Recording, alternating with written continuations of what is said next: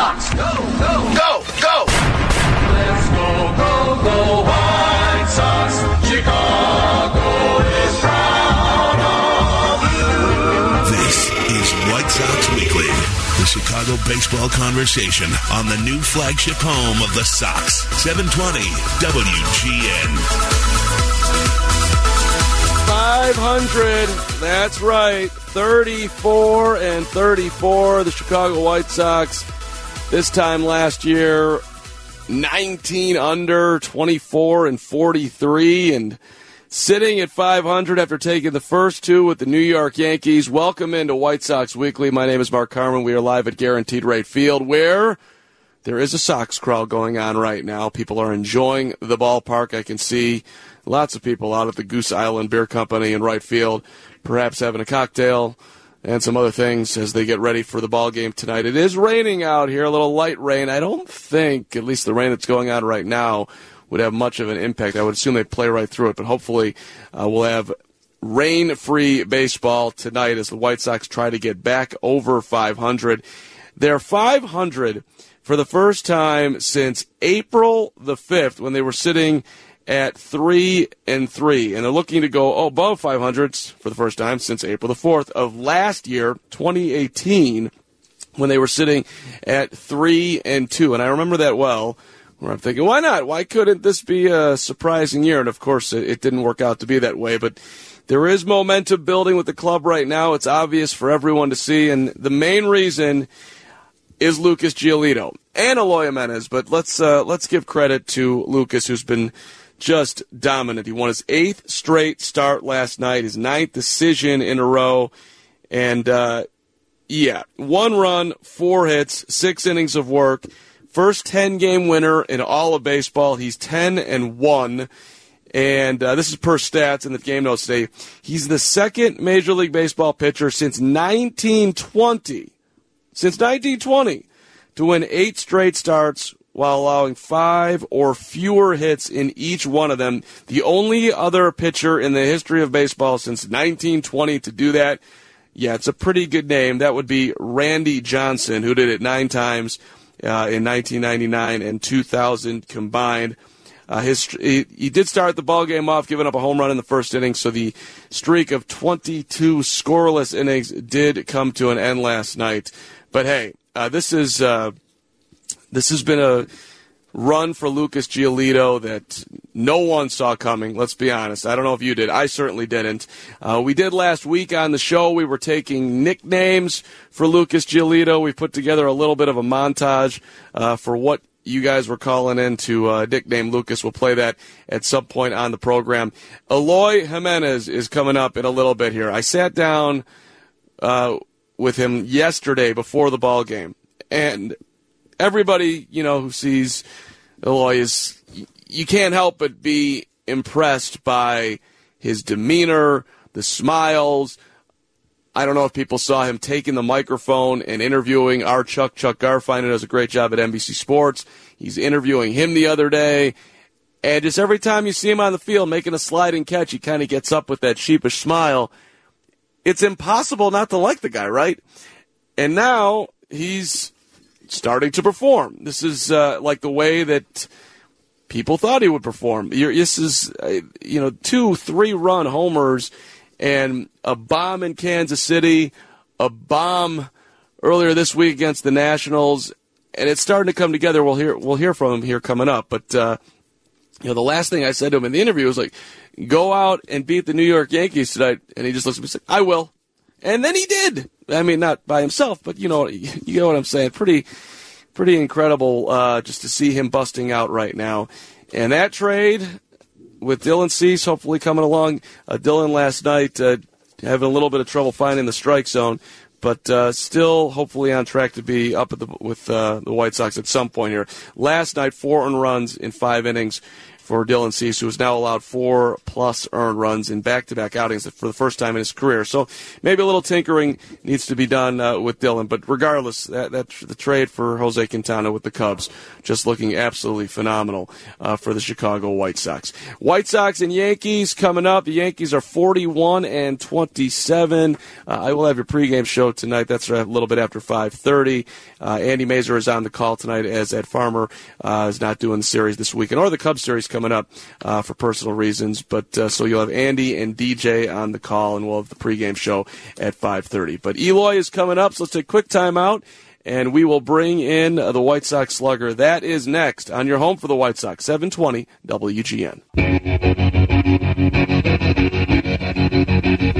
White Sox Weekly, 720 WGN. 2 3-run homers last night for Eloy Jimenez. Wow. One of them coming off CC Sabathia. 6 RBIs. That's the most by a Sox rookie since Jose Abreu all the way back April 25th, 2014 versus Tampa Bay. We're going to hear from Eloy in a second here. Hey, Sox fans, join us on Saturday, June 29th. That's a 3:12 p.m. first pitch. Wouldn't be 3:12 in the morning, 3:12 in the afternoon. As your White Sox take on the Twins, the first 10,000 fans ages 21 and over will get a White Sox 3-1-2 hat. That's presented by Goose Island Beer Company.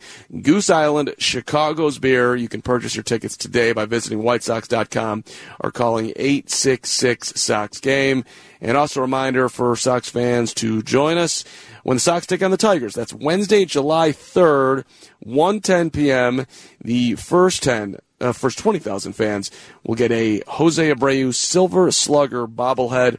It's powered by Constellation, America's energy choice. You can purchase your tickets today by visiting whitesox.com or calling 866-SOX-GAME. So if you're watching the White Sox earlier in the week via the television, you would have seen Eloy Jimenez grab the microphone from Chuck Garfien and do an interview with Chuck and Yolmer Sanchez. Now, I was kind of wondering when I sat down with Eloy if this is something that perhaps, down the line as we start the conversation, would you like to segue from baseball player to TV guy someday with that charming personality? I don't think it's yet. One day maybe, but not yet. I think you had Chuck on the run the other day. Yes, it was fun. So let's talk about long home runs. You got a big smile on your face. Which one felt better, Kansas City or back here? Here. It was first at home. It was awesome. Was that the farthest you've ever hit a baseball? In Kansas, yes. Like, in a season, regular season, yes. But I hit one in spring training. It was 492 or 490. That is my longest one. Even when you were younger? Yes. Even when it was 2 years ago, the 492. And this year, I have already 2 or 3 over the 450. Were you putting pressure on yourself to hit one at home? Were you even thinking about that? I was the first home stands. After that, I say I'm not going to worry about it. I'm just going to let it happen. And if it's happened, it's happened. If I hit 40 on the road, next year is another year. But after that, I'm taking that pressure off me, I say I'm not gonna think about it. I just gonna enjoy my game and keep working hard. I mean, watching you play every day, it seems like you're just having a ton of fun. It doesn't seem like you're feeling the pressure. Like, hey, I'm out here, I'm playing, and if it goes great, and if it doesn't, there's always tomorrow. Yes. First couple of days, I was too much. I don't enjoy the game like I always do, but now I'm starting like just have fun like always and keep working hard, and that's why now I have better games. Did the contract put more pressure on you? I don't say pressure. It's just honor my contract, and I want to do good every single day. Like, you get that big moment in time, and now you're in the big leagues. It's like, oh my God, I got to prove to them that I'm worth it. The first couple series, yes, I was like that, but now I'm just enjoy the game and go play hard. So let's talk about how they're pitching you, all these off-speed pitches, and I mean, guys are talking about how you're getting more and more comfortable. Do you have a good sense of what's coming up there? I'm always looking for fastball, but I'm good with recognize the breaking balls, and I think now I'm starting to feel comfortable and take those pitches, the bottom in the zone, low in the zone, and I think now that's why I get more fastballs. Who was kind of, if anyone, was kind of helping you along the way? Hey, just settle in. You're going to start to, get more and more comfortable up there and learn your zone. I don't know if anybody was talking to you. Every single guy on the team say, hey, you're a good hitter. You don't need to do too much. You don't need to prove to anybody here. Just enjoy the game and have fun. Do like you always do, is being Eloy. And now I'm like kind of being Eloy. When did young Eloy sort of get an idea, you know what, I could do this baseball thing, maybe be a professional someday? At the age 14, I say this might be going to be good for me, just baseball, because before it was basketball and baseball, but I just thanks my dad to help me choose baseball. Was your dad happy with that decision? I think so. But you what was number 2? What did you enjoy playing? Maybe the second most. Basketball.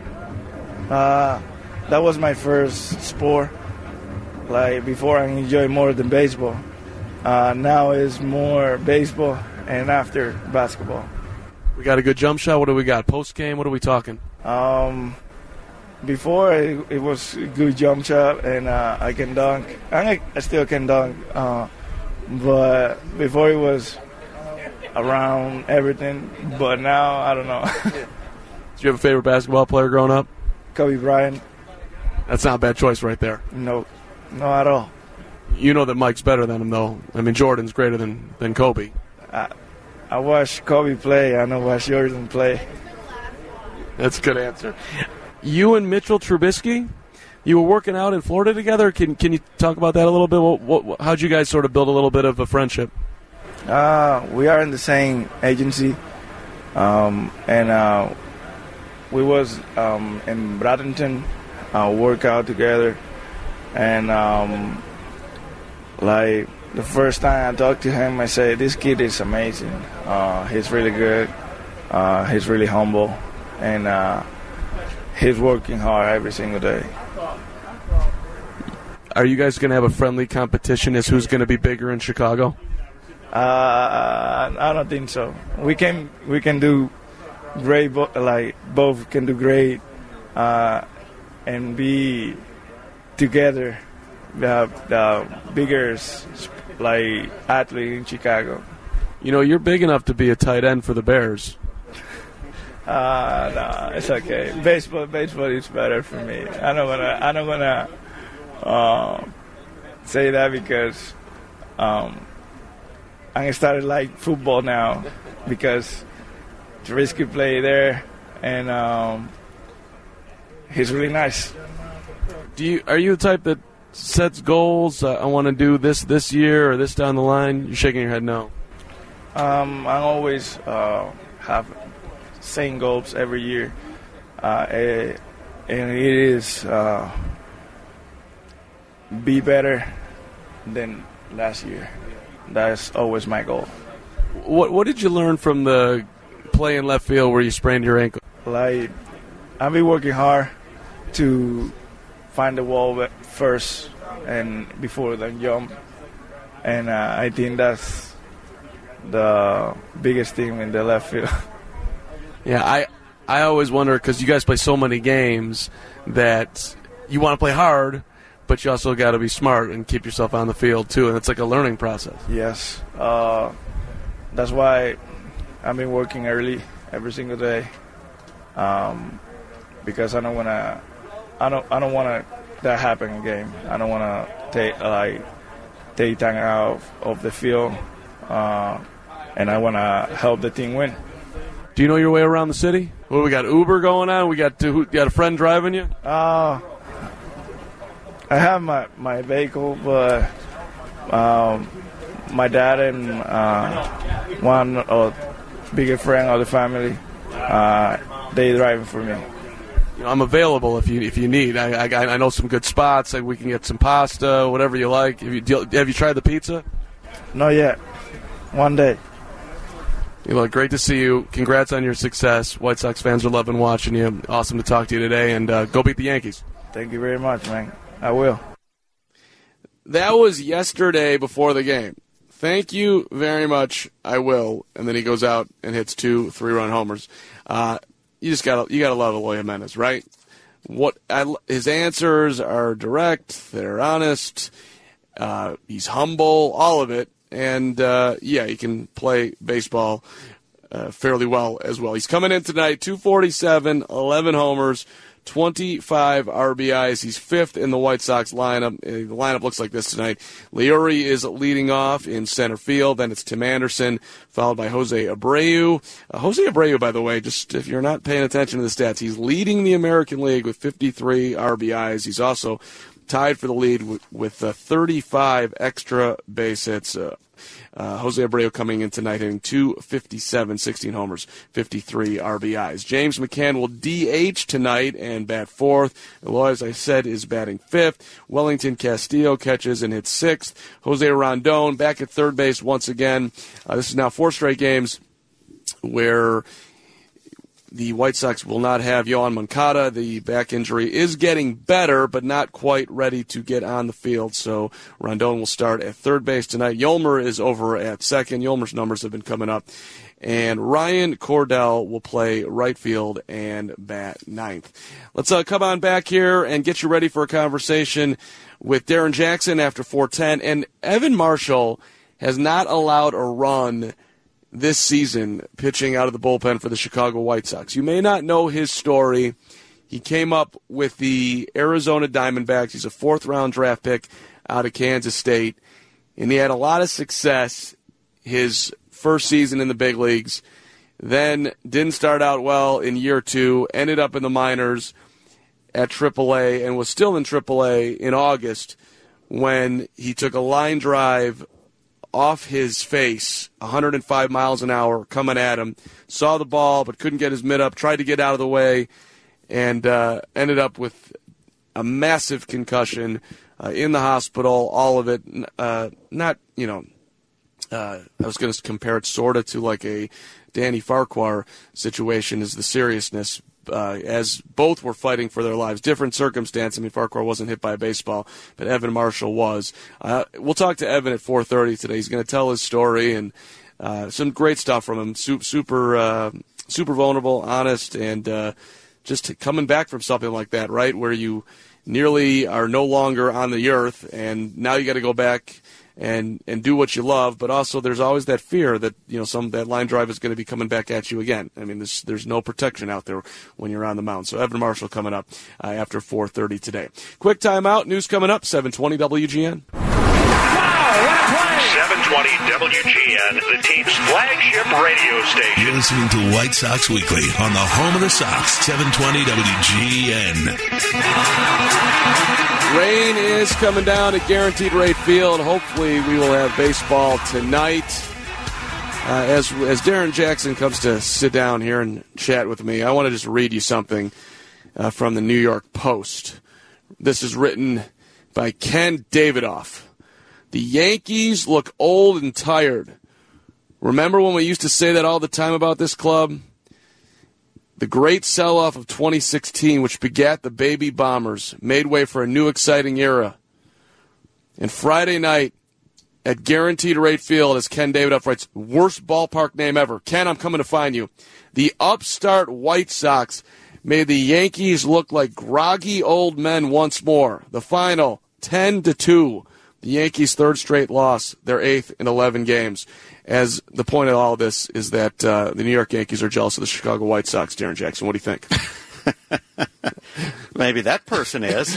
When you're a first-place team and you've been bombing the ball and you've been kicking butt and taking names, and then the White Sox that have been a team under 500 basically all year long, they take a thumping to you. Somebody's offended by that, apparently. Yeah, it's a beautiful thing, is it not? It's good to offend New York every now and then. I think that feels like the world is kind of moving in the right direction. You know what's amazing about the matchup right now with these Yankees is that's exactly what it is. It's a good matchup for some reason for the White Sox to face the pitching that they're featuring against us, and the opposite for them. We're pitching well we're beating them. Simple as that. It's not like it's a team that shows up and they say, oh, we should just beat them because they're no good. Well, no, we still have talent, and we're matching up against what you have to offer. So, speaking of matching up with what you have to offer, Eloy Jimenez now is twice. Had multiple home run games against the Yankees. Did it in Yankee Stadium, did it last night, and he's clearly settling into how guys are going to pitch him and feeling more comfortable and perhaps laying off some pitches that he wasn't earlier in the year. This is matching up. Once this guy figures it out, he's going to be tough for anyone to match up with him. Am I missing anything here? No, because of what you just commented on. When he shows you good at bats, taking pitches is the key. I always watch a guy on Jose Abreu is a good example. How is he taking pitches? Is he jumping out toward the ball, checking his swing, and then taking the pitch just off the corner, but look like he wanted to swing at it? That's a bad take. But if he's got the same pitch where he doesn't even flinch, he's just looking at it, he saw it the minute it left the pitcher's hand, that's a great take. Well, right now we're seeing Jimenez with better takes, which means his timing's there, he trusts his hands, knows he can catch it to the fastball, and he doesn't have to get going cheating to try and catch up to somebody's fastball. He's not there. Right now he's at a place where he's comfortable with his trusting his hands. Darrin Jackson with us here on White Sox Weekly, 720 WGN. I know that all the days run together, but how long have you been seeing that with Eloy, if you had to guess, where you're like, that's a good take? Oh, that's another good take. Like, I've said that for, I don't know, if you'd say it for 2 weeks, what would you say? Well, I've been saying it for 1 day. Okay.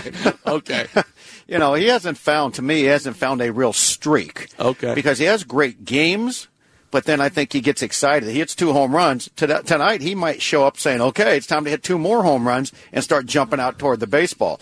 I don't think he's quite trained himself yet to be that patient, let the ball come to him.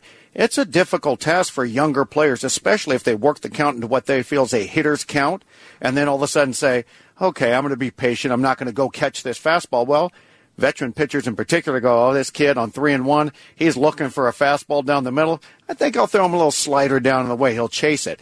And then you get him to 3-2, and now he's confused. What's he going to do now? You throw him another slider, he's thinking another fastball, he waves at it. So the veteran guys know how to just let the ball come to them and not be overly aggressive. He's not quite there yet. So I'm trying to think of guys who maybe figured that out at an early age. And I'm guessing that you might have witnessed Frank Thomas figure that out maybe quicker than most, would you say? Or like, does anyone come to mind where, wow, this is a seasoned veteran hitter, and he's 24 years old? Well, you have to look at all the guys that the Jim Thomes, these guys that when they walk up to home plate, they already know from the first pitch that they see, maybe just a look in the eyes of the pitcher when they stare at him, okay, this guy's intimidated. Those are the guys that know to just be patient, no need to help him out and chase his pitches, and that's why they draw close to 100 walks a year and they hit 40-some home runs. Because they know how to pick their moment and be aggressive, and then the other times just stand there and take their base. But it's a hard task for a guy that's a young guy because they always want to hit home runs when they have power. So Tomey and guys like that, yeah, they know it when they walk up there and just look out at the pitcher. So that's a thing. Like, you're coming up to the plate. I'm a veteran hitter. I'm staring you down on the mound. I am trying to impose my will that you have no business getting me out. Like, there's that mental game is going on. Absolutely. No question. It goes both ways. Yeah, right. Randy Johnson standing out there looking in and throws a fastball by you, and then you're staring at your feet. You know, he knows he has you. You don't even want to look at him, make eye contact.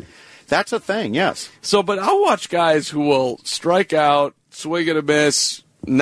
Maybe they're minorly close to being on it, but you just struck out, you're headed to the bench, and they're staring back out at the pitcher as they're going to the dugout.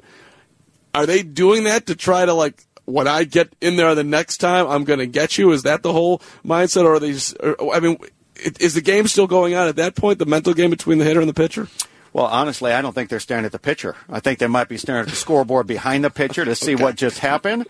They might be just staring off into space that direction. Not many guys, to be honest with you, that I know, played with, or saw that strike out, unless the guy's out there doing some kind of motion, jumping up and down, and doing something demonstrative toward them. Generally, a guy can look out the direction and don't even see the pitcher. I'll give you an example. Greg Maddux and I were former teammates for years through the minor leagues, big leagues. And he pitched a game where I had finally figured that I was locked in. I got a couple of hits against him. I was on first base, and Greg was staring at first base, and he's looking at the direction of first base, and he's shaking his head. And I can kind of read his lips in here a little bit. He's kind of throwing some curse words my direction, and he's looking really serious. And I'm looking, I'm like going, wait a minute, is he talking to me right now? So his brother was my teammate, Mike. Uh-huh. I said, I think your brother was out there cursing me after I got that hit. It was after the game. And he goes, no, he wouldn't do it. No. And after the game, I actually saw Greg. I go, what was that all about, man? What were you? Yeah, I didn't let this go because I was a little perturbed. And he goes, what? I went, well, you were looking over at me at first base. He goes, no. I wasn't even thinking about that. I was mad about the pitch I made. I might have been looking your direction, but it wasn't directed at you. So you felt like he's like, how's Jackson getting knocks off me? And you're sitting there like, hey, man. Pretty much. That's exactly right. Yeah. That how can I give DJ a couple of hits, man? Because I've owned his, but he's never had a chance. Yes, and look, that's the competitive edge amongst competitors is you can't let that go. You can't just say, okay, I'm sorry. You got to say, oh, really? Okay, you and I, mano a mano, we're going to go. And that you have to always have to be successful. See, I just love the mental games that go on out there where I am the big, tall, I don't know, monster lion, whatever you want to say. Do not mess with me. Are you seeing that from Lucas Giolito out there? Absolutely. But in the right way. Not as if in a way of staring at the hitter saying, get in there. You got no chance. In a way, because today the game's different. It's not all about intimidating the opponent with a stare. It's about staring into his catcher with confidence and making the pitches and executing and letting him know you don't have a chance because I'm executing. But I don't really see our guys trying to intimidate an opponent by accidentally letting one go at 97 at a guy's chin. Right. And if you're Voit last night, you have every reason to go, wait a minute, what's going on, bro? Because you think after hitting a home run, there's a reason for that, and maybe there was, but either way, Giolito's not out there trying to overly intimidate guys, in my opinion. And so, with Lucas, and I think everyone's watching, wow, this is incredible. Last year he was one of the worst pitchers in baseball, at least numbers-wise for sure. Was the worst. And now, he's got to figure out if he's going to pitch the fourth inning in Cleveland or the fifth inning in Cleveland at the All-Star game, where he's going to stay. And we're kind of, at least I am, is this going to continue game in and game out? I'm sure you're kind of expecting the same thing. Can he continue to do this? And he just is continuing to do this. So it's like at this point, it's like this is probably real. Right? Well, yeah, I think as of last night, I think for me, it's no longer sitting there going, okay, is he going to do it again today?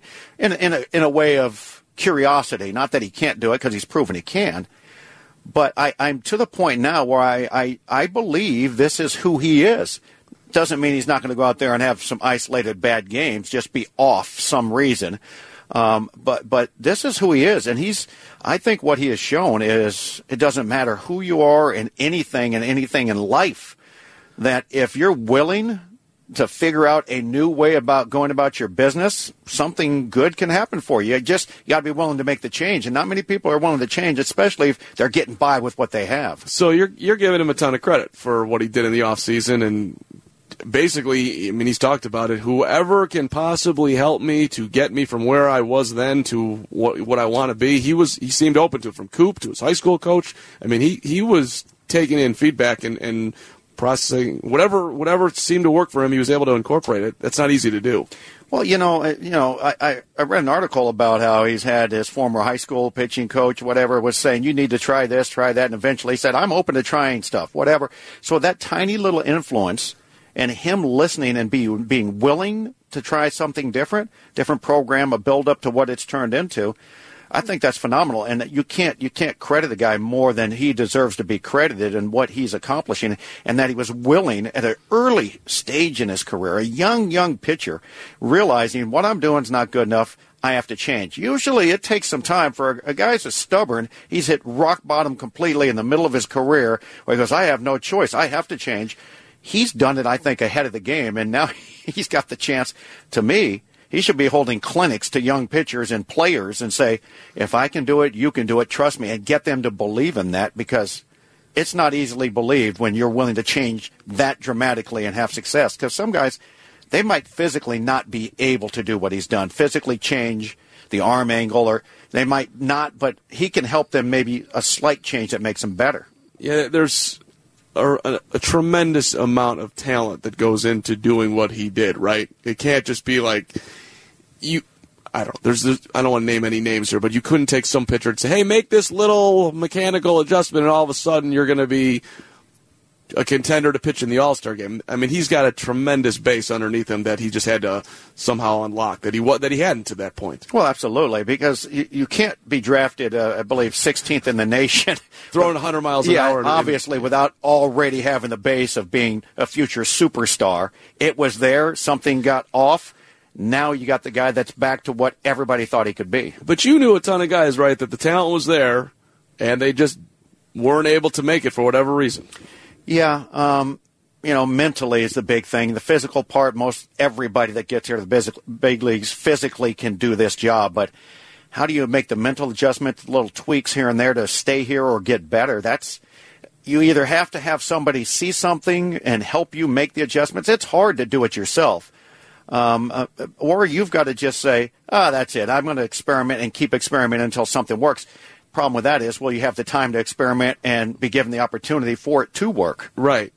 And so we got Evan Marshall coming up here, and he's been a guy that, and a ton of White Sox have been AAA, big leagues, AAA, back up, and you've got X amount of time to prove that you belong here. Right now, Ryan Cordell's got to feel like he's on the bubble, right? I mean, you're batting ninth. You're not performing at the level that you want. At any point here, they could dip down and bring in somebody else. And then you're out here. You got a lunatic on the mound who's a big league pitcher.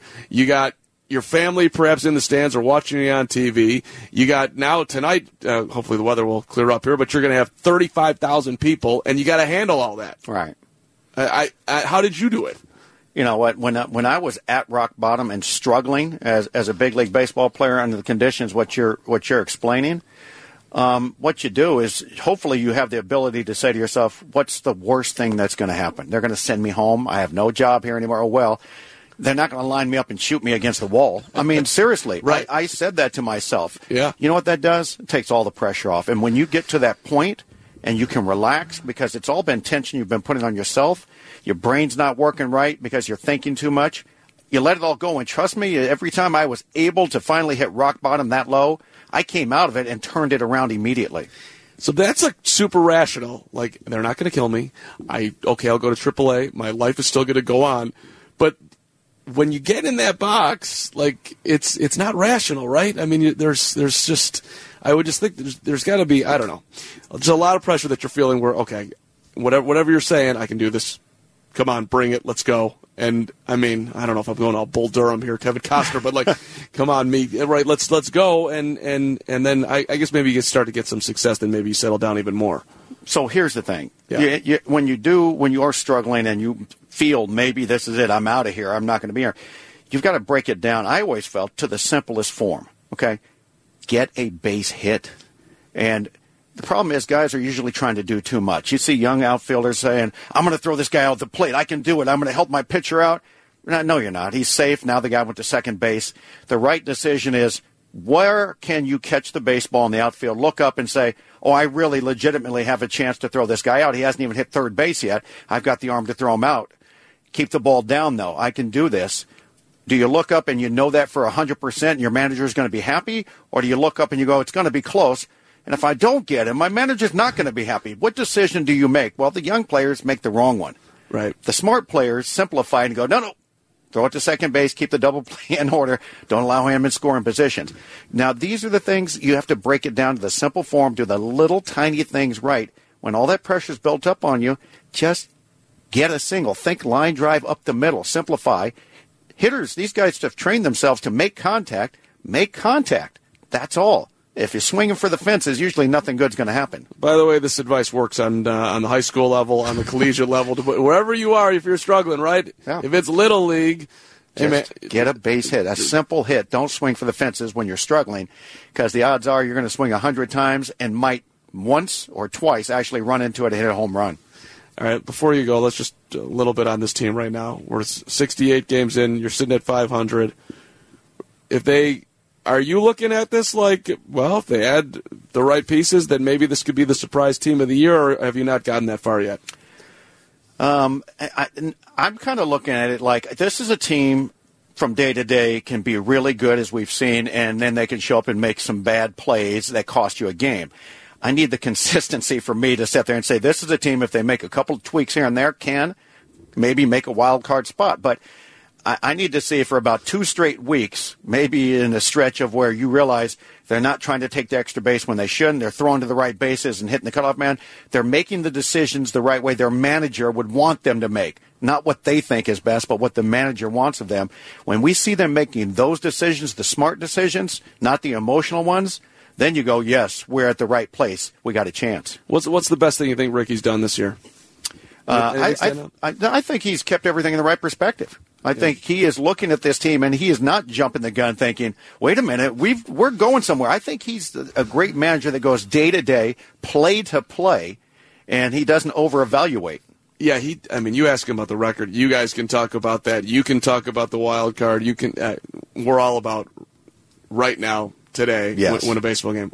Always good to talk to you, Darrin Jackson. Appreciate you. Thanks, Carm. Quick timeout. Evan Marshall coming up at the bottom of the hour. It's White Sox Weekly, 720 WGN. Love talking to DJ. Appreciated him taking time before the ball game today. White Sox and the Yankees coming up pregame a little bit after 5:30. And then the first pitch, 6:10 tonight. Sox going for 3 in a row over the Yanks. That's a beautiful thing. Ronaldo Lopez on the bump tonight. Let's see if he can back up his outing against the Royals on Sunday where he pitched well. Let's see if he can do it again tonight. Hey, take the family out to the ball game with a family 4-pack. You get 4 tickets, 4 hot dogs, 4 drinks, 4 chips. It's all for $49. That is a steal, and it's brought to you by Country Financial. Prepare for your financial future one simple step at a time at TakeSimpleSteps.com.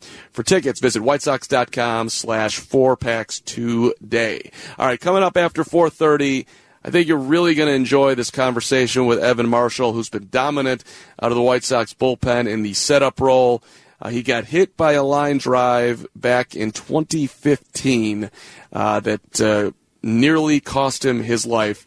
He's been able to come back from that. He's been able to pitch in the big leagues and has been sent down and has processed all of it. He's just talks openly about his journey and what happened and the success of the White Sox right now. So Evan is coming up after 4:30. Quick timeout. News is next. 720 WGN. 720 WGN. It's White Sox Weekly with you till 5:30, and then Sox pregame, and then the White Sox and the Yankees. We had the Sox crawl going out today. There is raffle winners out here. People are just stopping by different concession stands, having a beer, having a hot dog. I love the Sox crawl. Very cool. A ton of people out here already enjoying a rainy day, perhaps. It's not too bad out here. I think we're going to have baseball. But there is some water out on the field right now, so Roger Bossard's going to have to step it up once again. 4:31, Evan Marshall, his story, I think you'll really enjoy the conversation coming up after the news. But let's get that news right now. 4:31, here's Bob Kessler. And Jimenez hits one in the air, deep right center field. Taking a look is Hicks. He'll jump at the fence, and that one is gone. Eloy Jimenez, his second home run of the homestand. And this is a big one. A 3-run shot puts the White Sox up 3-1. A big one indeed. Andy Mazur on the call last night. Doing the same today.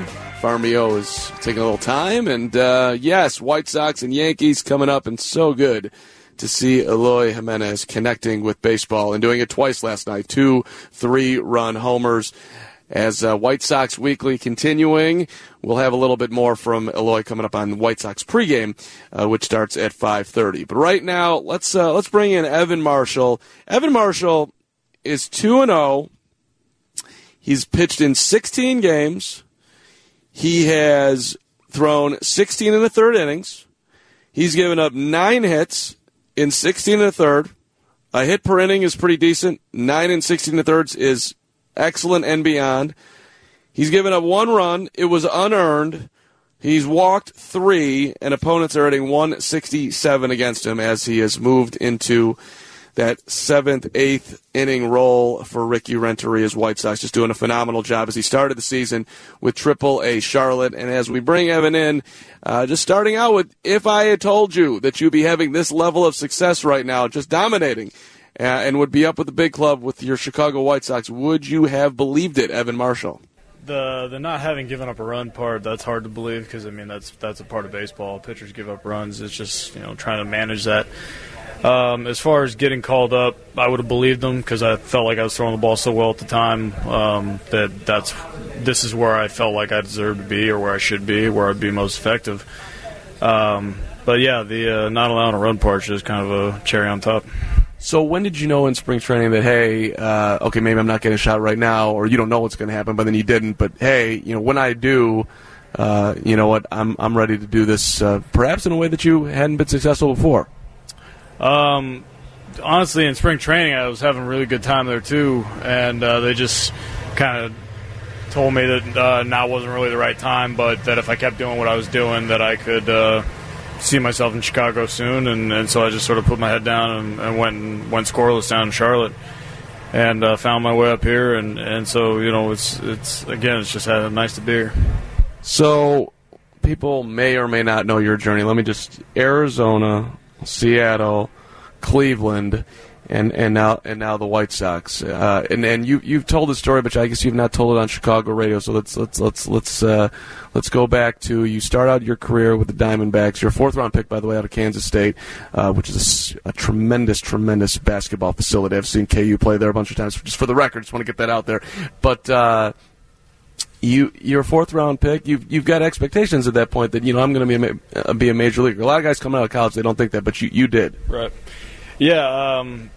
Arizona was a great destination for me. I mean, they were progressive in the way they thought, and I sort of hit the ground running so fast after the draft that they moved me up, rookie ball, high AA all in the first year, and AA and AAA in the years after, and right to the big leagues. And I had an outstanding rookie year. I really did. I wasn't even sure what I was doing out there. I just went out there and did it. And then the next year I came back just with a struggle in April, and that got me sent down to the minors, and the minors where I found myself all the way into August. And August is when I got hit, and that was a terrible experience that I wouldn't wish that on anybody.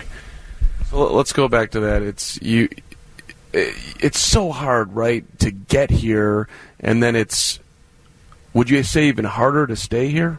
Yeah, without a doubt. I mean, raw talent-wise, I had a great year when I was a rookie, but the thing is teams hire people to spend hours analyzing you and finding little things that you do that they can key on, and that's kind of what I ran into, were some things that I might have been doing that showed the type of pitch I was going to throw, and there were a few teams that had that. So even in 15, I still was throwing the ball very well. There were just a couple of teams in the NL West that had my number because they sort of knew what was coming.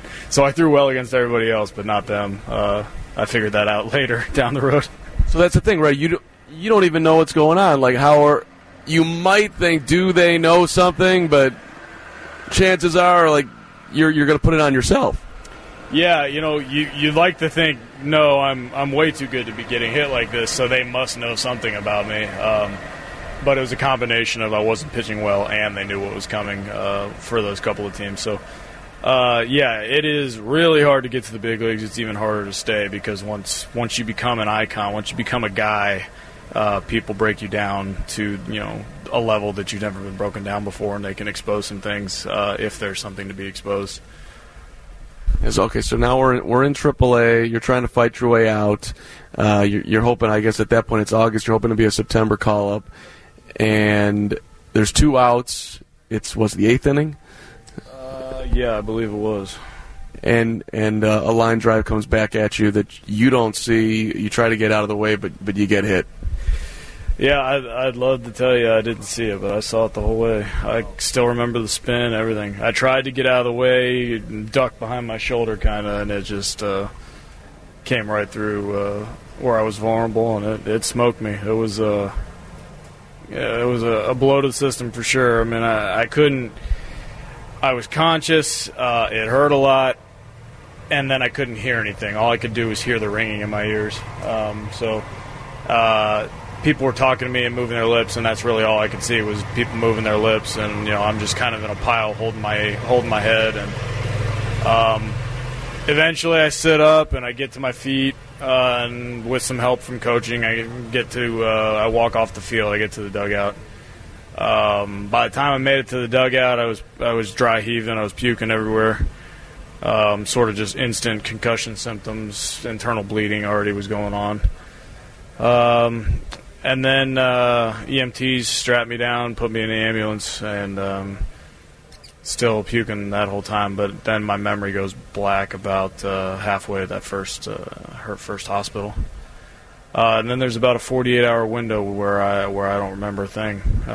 So I'm told during the time the surgery was emergency right away. It was life-saving. I had multiple skull fractures, a ruptured artery, and a subdural hematoma all within the skull. So in order to take care of that, they have to drill holes in your skull to let the pressure and the fluid drain out. So that's something that sounds terrible. They flew, the Diamondbacks put my wife on a plane and flew her straight to Texas because they weren't sure if I was going to make it or not. So they put her on a private jet. She had one of my teammates, one of my best friends, his wife now, Rebecca Stites, got on the plane with her and our dog, Butterscotch. And they flew so that they could try to get there in time just in case anything went south. So I'm in recovery. Everybody's there. I am slipping into a coma, which can happen after a traumatic brain injury.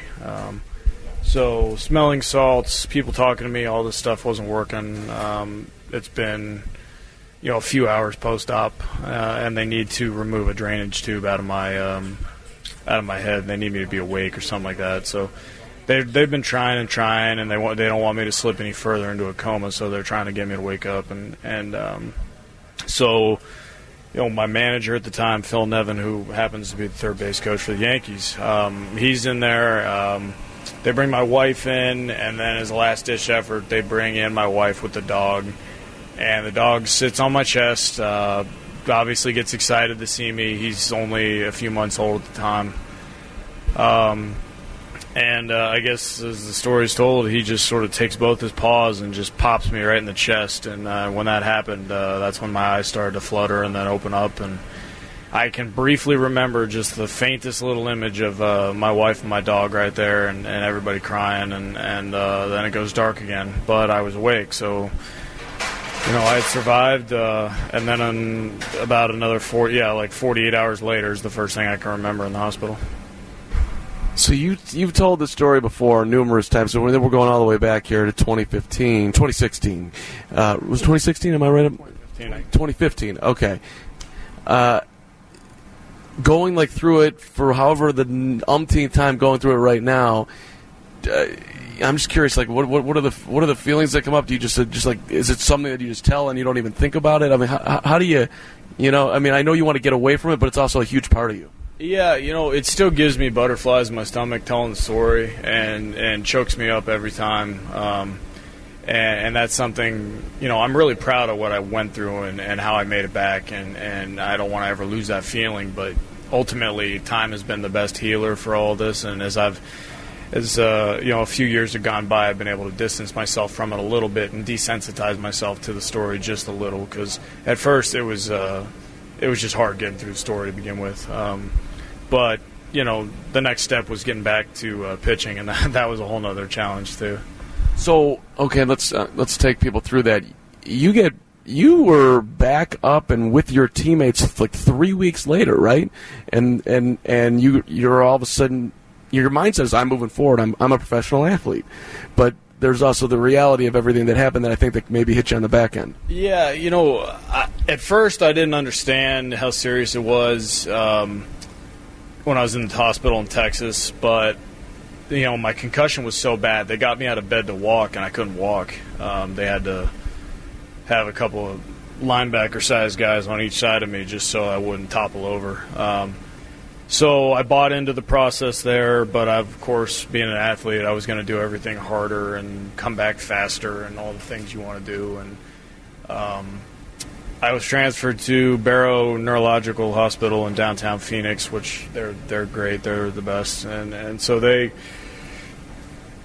sort of saw my competitiveness. They turned a lot of my rehab into a game for how I could get higher scores and competing to get better in rehab. And they held me to like a 10% higher standard because I was an athlete, and they really are who and what I have to be thankful for getting back so quickly. And I was, about 3 or 4 weeks later, I was back at the field in Chase, and I was there for a press conference and stuff, obviously, but it felt weird not getting to put a uniform on. But I got December off, and then I was back the following spring training right around the time live BP started. I was getting pretty close to being ready to throw. Continue the conversation with White Sox reliever Evan Marshall, who has not given up an earned run in 2019. Pretty amazing. Head to the ballpark for a $1 hot dog split doubleheader on Wednesday, July 3rd, as the Sox take on the Tigers at 1:10 and 7:10. It's brought to you by Securian Financial, who can help you make every moment count. Find out more at Securian.com. For tickets, visit whitesox.com/$dogs today. More with Evan Marshall coming on back here. White Sox Weekly, 720 WGN. Conversation with Evan Marshall, sponsored by Mazda of Orland Park and ZoomZoomNation.com, where they're always trying to make your car shopping fun. Mark Carman with you, White Sox Weekly. Evan Marshall, White Sox reliever, was hit by a baseball, 105 miles an hour off the bat, coming back at him. This is back in 2015. And at this point in the conversation, we're talking about getting back from the concussion, but you still... You got to be afraid, right, being back on the mound that another ball is going to come your way and you might end up injured again. Yeah, so now or then it's the same thing. I'm still terrified of that. But at the time, it was all about physically getting ready, and I was physically back to throwing 94 and throwing all my pitches and doing everything like that. And I found myself back in the big leagues later in April. And 2 innings, couple strikeouts, finished the game for us, and all was good there. And like I said, I started to roll a little bit. And then adversity happens. I mean, that's baseball. People want to hit you just as bad as I want to get them out. And I found myself on the ropes for a while. And as soon as I had that challenge of having to overcome all the other stuff with my head injury, but then throw in a couple of bad breaks and bounces not going my way, I kind of just crumbled in a sense that physically I could do everything. I was back, but mentally I just couldn't handle the freshness of the injury mixed with the toughness of having to come back and face major league hitters. So ultimately, as quickly as I was back physically, it's taken years for me to feel like I'm back mentally. In organizations now, like I know the White Sox have it, and I think maybe everybody in baseball has like a quote-unquote mental skills coach or whatnot, but there's so much thrown at you. Like you're talking about bouncing balls. I made a great pitch, 2 hopper. It's 1 inch to the left. It's in the shortstop's glove, and you're out of the inning. Otherwise, it's in left field, and now I'm in AAA. Yep. Yeah.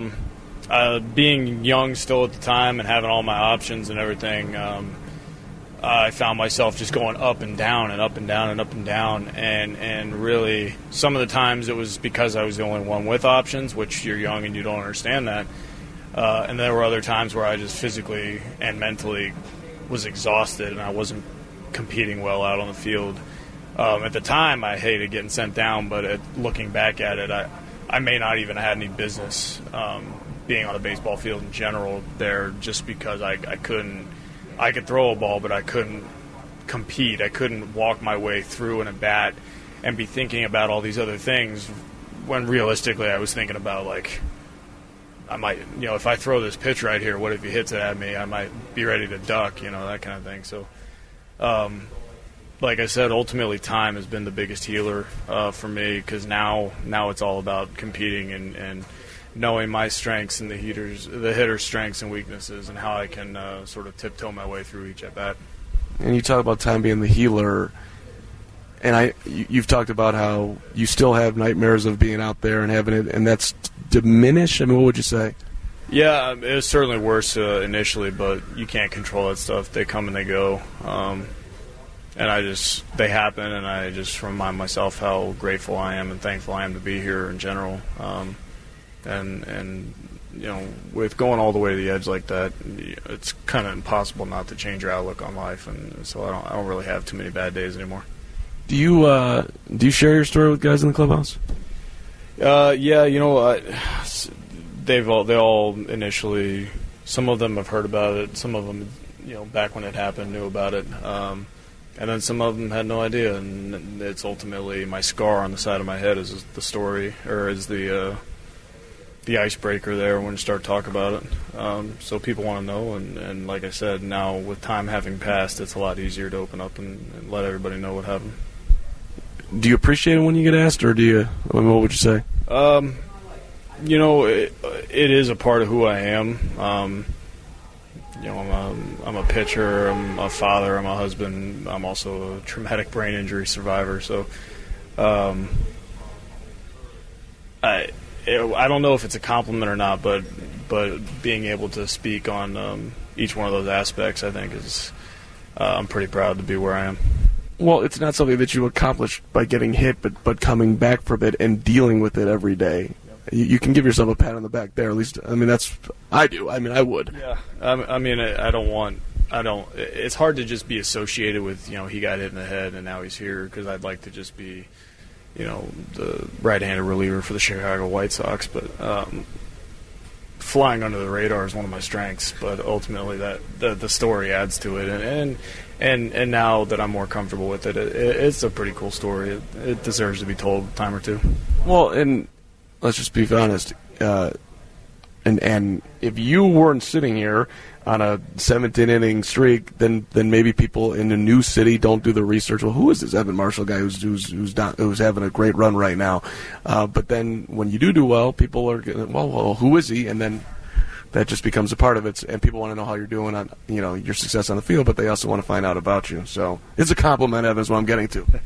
Yeah, it's ultimately you throw well, and the spotlight's on you, and I'm throwing well, and the spotlight's on me, and that's destined to come out eventually. So tell me, you guys are back to 500. You're beating your, you got your former manager across the field. You're beating the Yankees twice here. What's it like in the clubhouse right now? The vibe's pretty great. I mean, you're playing the Yankees. I mean, there's nothing quite like it. Every pitcher gets a little boost of adrenaline. Every hitter wants to, hit a home run. CC Sabathia we were facing last night. He's one of the best ever. And we took care of them handedly last night, and that just sort of a pat on everybody's back that, that's the New York Yankees, and we 10-1 win, win the first two games of the series.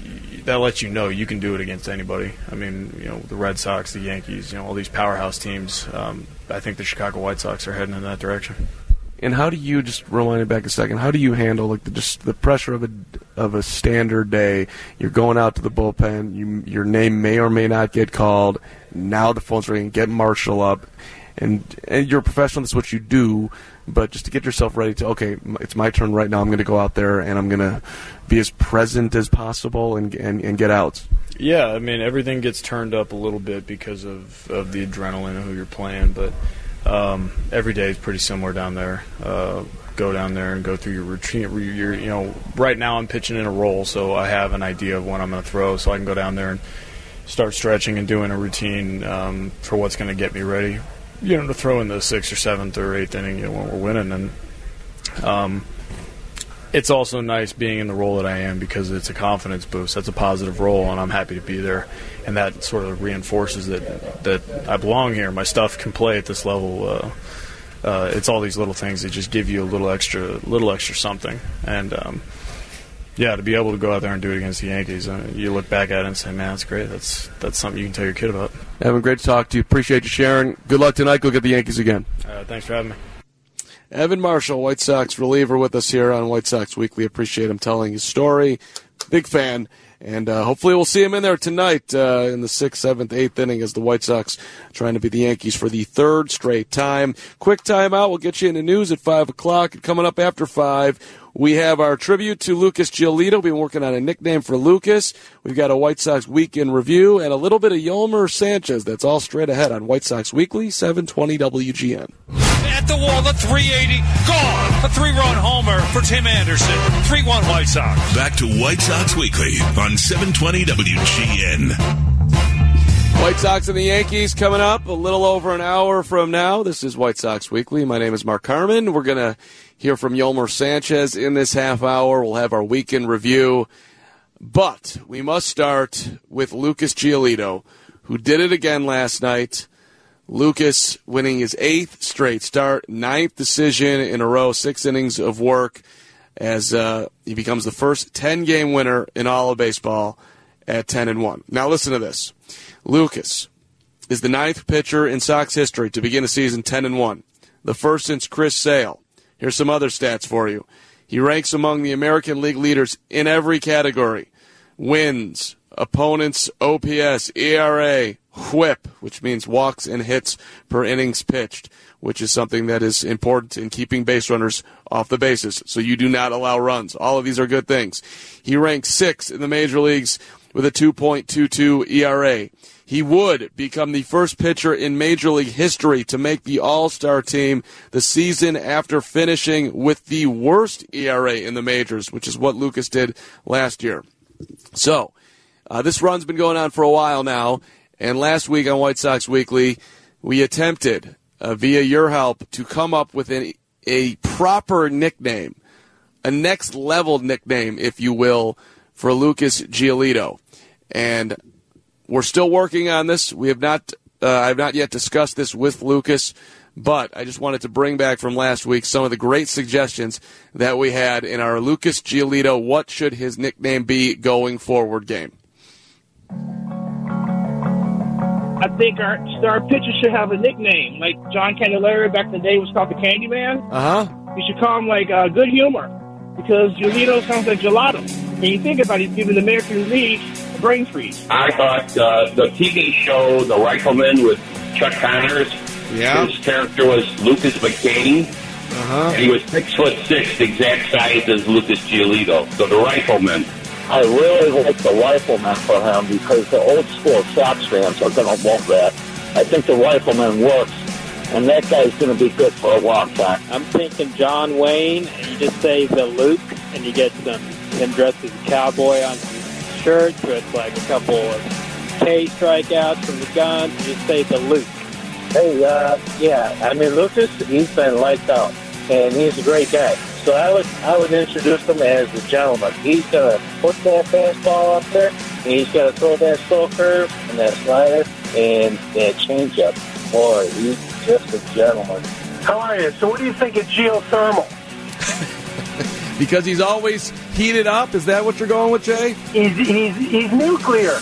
He's nuclear Giolito. He can take down a whole country if he has to. Hey, thanks for the call. How about the stopper? You can never go wrong, and it's not old school, but you can never go wrong with Steve McQueen.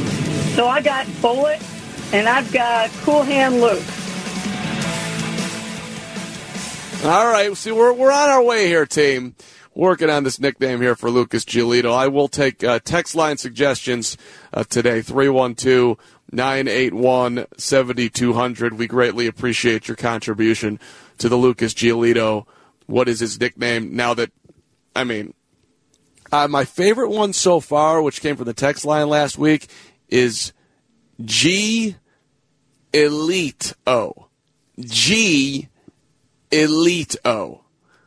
You tell me that T-shirt doesn't sell outside Guaranteed Rate Field / inside Guaranteed Rate Field. I'm always, trying to campaign for the independent T-shirt salesman. I feel like that works. G Elite O with a little image of a big Lucas throwing the fastball, something along those lines. But hey, another impressive performance last night, which has been one of the biggest developments for the White Sox this year, who come into tonight 34-34, third place in the division, but sniffing around the wild card for sure. And giving it to the Yankees, which is just awesome to see. The Yanks have lost 3 in a row, and they'll try to make it 4 tonight as the White Sox trying to beat the Yankees for the 3rd straight time. Hey, learn from the pros this summer at White Sox Summer Camp that's starting at just $149. Kids as age 5 to 12 can register for a camp at any of the 30 locations. All participants get a White Sox hat, a T-shirt, 4 game tickets, and an exclusive look at Guaranteed Rate Field. Register today at whitesox.com/play. Coming on back here, we'll do our week in review, and we will also hear from Yolmer Sanchez, the always entertaining Yolmer Sanchez, as White Sox Weekly continues on 720 WGN. All right. White Sox Weekly with Yolmer Sanchez, one of my favorite people to always talk to, coming on up here. Reminder to come see your Chicago White Sox take on the Detroit Tigers on Wednesday, July 3rd at 7:10 p.m. All fans are invited to stay for a post-game fireworks show that is presented by the Village of Bedford Park. Bring your business home with the Village of Bedford Park and win big. Purchase tickets today by visiting whitesox.com or calling 866-SOX-GAME. So yesterday, before the ball game, I'm kind of perusing the clubhouse, as that's what us reporters do. And there's Yolmer Sanchez, and he's playing on his phone, and he's playing some card game. So I just felt the urge to just walk up to him because Yolmer's always accommodating and say, what exactly are you playing over there, Yolmer? Let's talk some baseball, too. I'm playing space. How would you say your card talents are? What would you say? I'm the best in card. Do you play on the plane? Yes. You want to sit, or you want me to stand up? I stand up. Standing up's fine. Sitting, I'm here with. No, that's your seat. I don't want to sit in your seat. Okay. Do you play for money on the plane? Oh no, just for fun. Just for fun? Yeah. Why are you smiling? No, because just for fun. I mean, you guys are these things are allowed. So hey, the New York Yankees being out in that field last night, the atmosphere in here, did it feel like, I don't know, not necessarily the playoffs, but just a lot of fun to be in at least? It's always good to see our fans come to the ballpark, and the last couple of weeks been really a lot of people come to the ballpark. So that's, I mean, they like the way that we play, and we got our wins at home. So that's one thing that make our feel good. Does it give you guys a boost when that energy in the park? I mean, you're a professional, right? You're going to go out there and play hard regardless, but maybe there is a little extra. Yeah, I think it feels good. Like, it feels good. It's a lot of energy. You want to see your friends come to the ballpark and support you, and you want to perform good. So, feel good. But you have enough energy for the entire ballpark, doesn't he? Oh yeah. Just me. I can play by myself. The ideal crowd. If we could put 40,000 of you in the seats, oh my God. Wouldn't that be amazing? Oh yeah, definitely, really, really loud. It will be really, really loud and fun.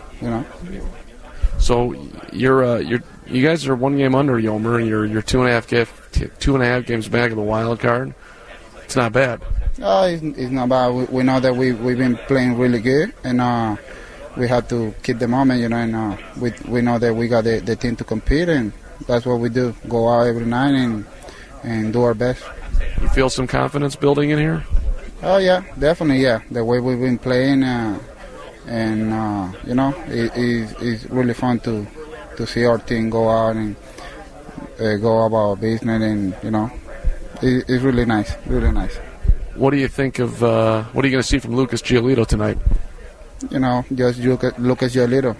He's been really amazing. I told him, see his stuff from second base, the position that I play, is just amazing. I know I know that every time that he's on the mound, he's gonna get a outstanding job, and he can go for distance. He can go 7-8, and that's what I think. I'm really confident when he's on the mound. Do you see a big difference, like if you guys do have a mound meeting with him this year versus last year? Like, it seems like his focus is just dialed in even more. Yeah, you can see it. You can see it during the game. You can see the result. You can see every time that he throw a pitch. He's another cheerleader, but at the same time, that's the cheerleader that I heard when he get traded that he's gonna be a superstar and he can be a Cy Young. So that's no surprise for me, because that's what we expect for him, and that's what he's doing right now, just dominate. Is he just having more fun? Do you see that? Definitely. When you do a good job, you feel more confident, you feel free, and it's good when you see a guy like that. When you see a guy when they have to put everything in between those lines, but here in the clubhouse, dugout, on the plane, they have fun. That's really good, because we have to have fun. But when it's time to go and work, it's about business. I'll let you get back to spades. Thank you very much. Yeah, you made me lose my hand. It's good to talk to Yolmer Sanchez. I love the balance that he talks about at the end there, right? We need to have fun. We're here every single day for about 8 months. And also, when it's time to actually play the game and be serious, let's dial it in. But it's kind of enjoyable seeing a guy have the level of balance that Yolmer has. Because when he's up there, that dude is a flat-out competitor. But he also can, enjoy just being in the position of being a Major League Baseball player and not take every single moment to the end of the earth super seriously. I think he's a great guy that you want to have in your clubhouse, and the White Sox certainly appreciate him. All right, let's do our weekend review. We go back to last Sunday. It's the White Sox, it's the Royals, it's Kansas City, and a man by the name of Eloy Jimenez with a deep bomb. There's a swing and a long one to center field. This is going to go for a home run. This is a mammoth shot to center. Over the fountain. That's his 8th, and the Sox lead 1-0. The ball disappeared between the fence and the waterfall, way behind that. That ball was at about 450. A giddy Ed Farmer, 471 feet, which was the biggest bomb of the week, but there was some more coming here as we go through it.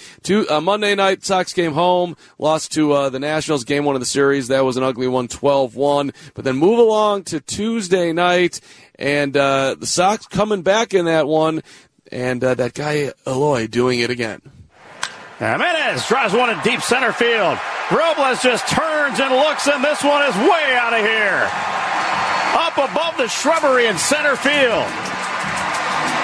Jimenez with his first at home. And it's a no-doubter. 5-2 White Sox. No doubter, indeed. Andy Mazer on the call. That ball was, I'm just looking out at center field right now. That is a long way to hit a baseball.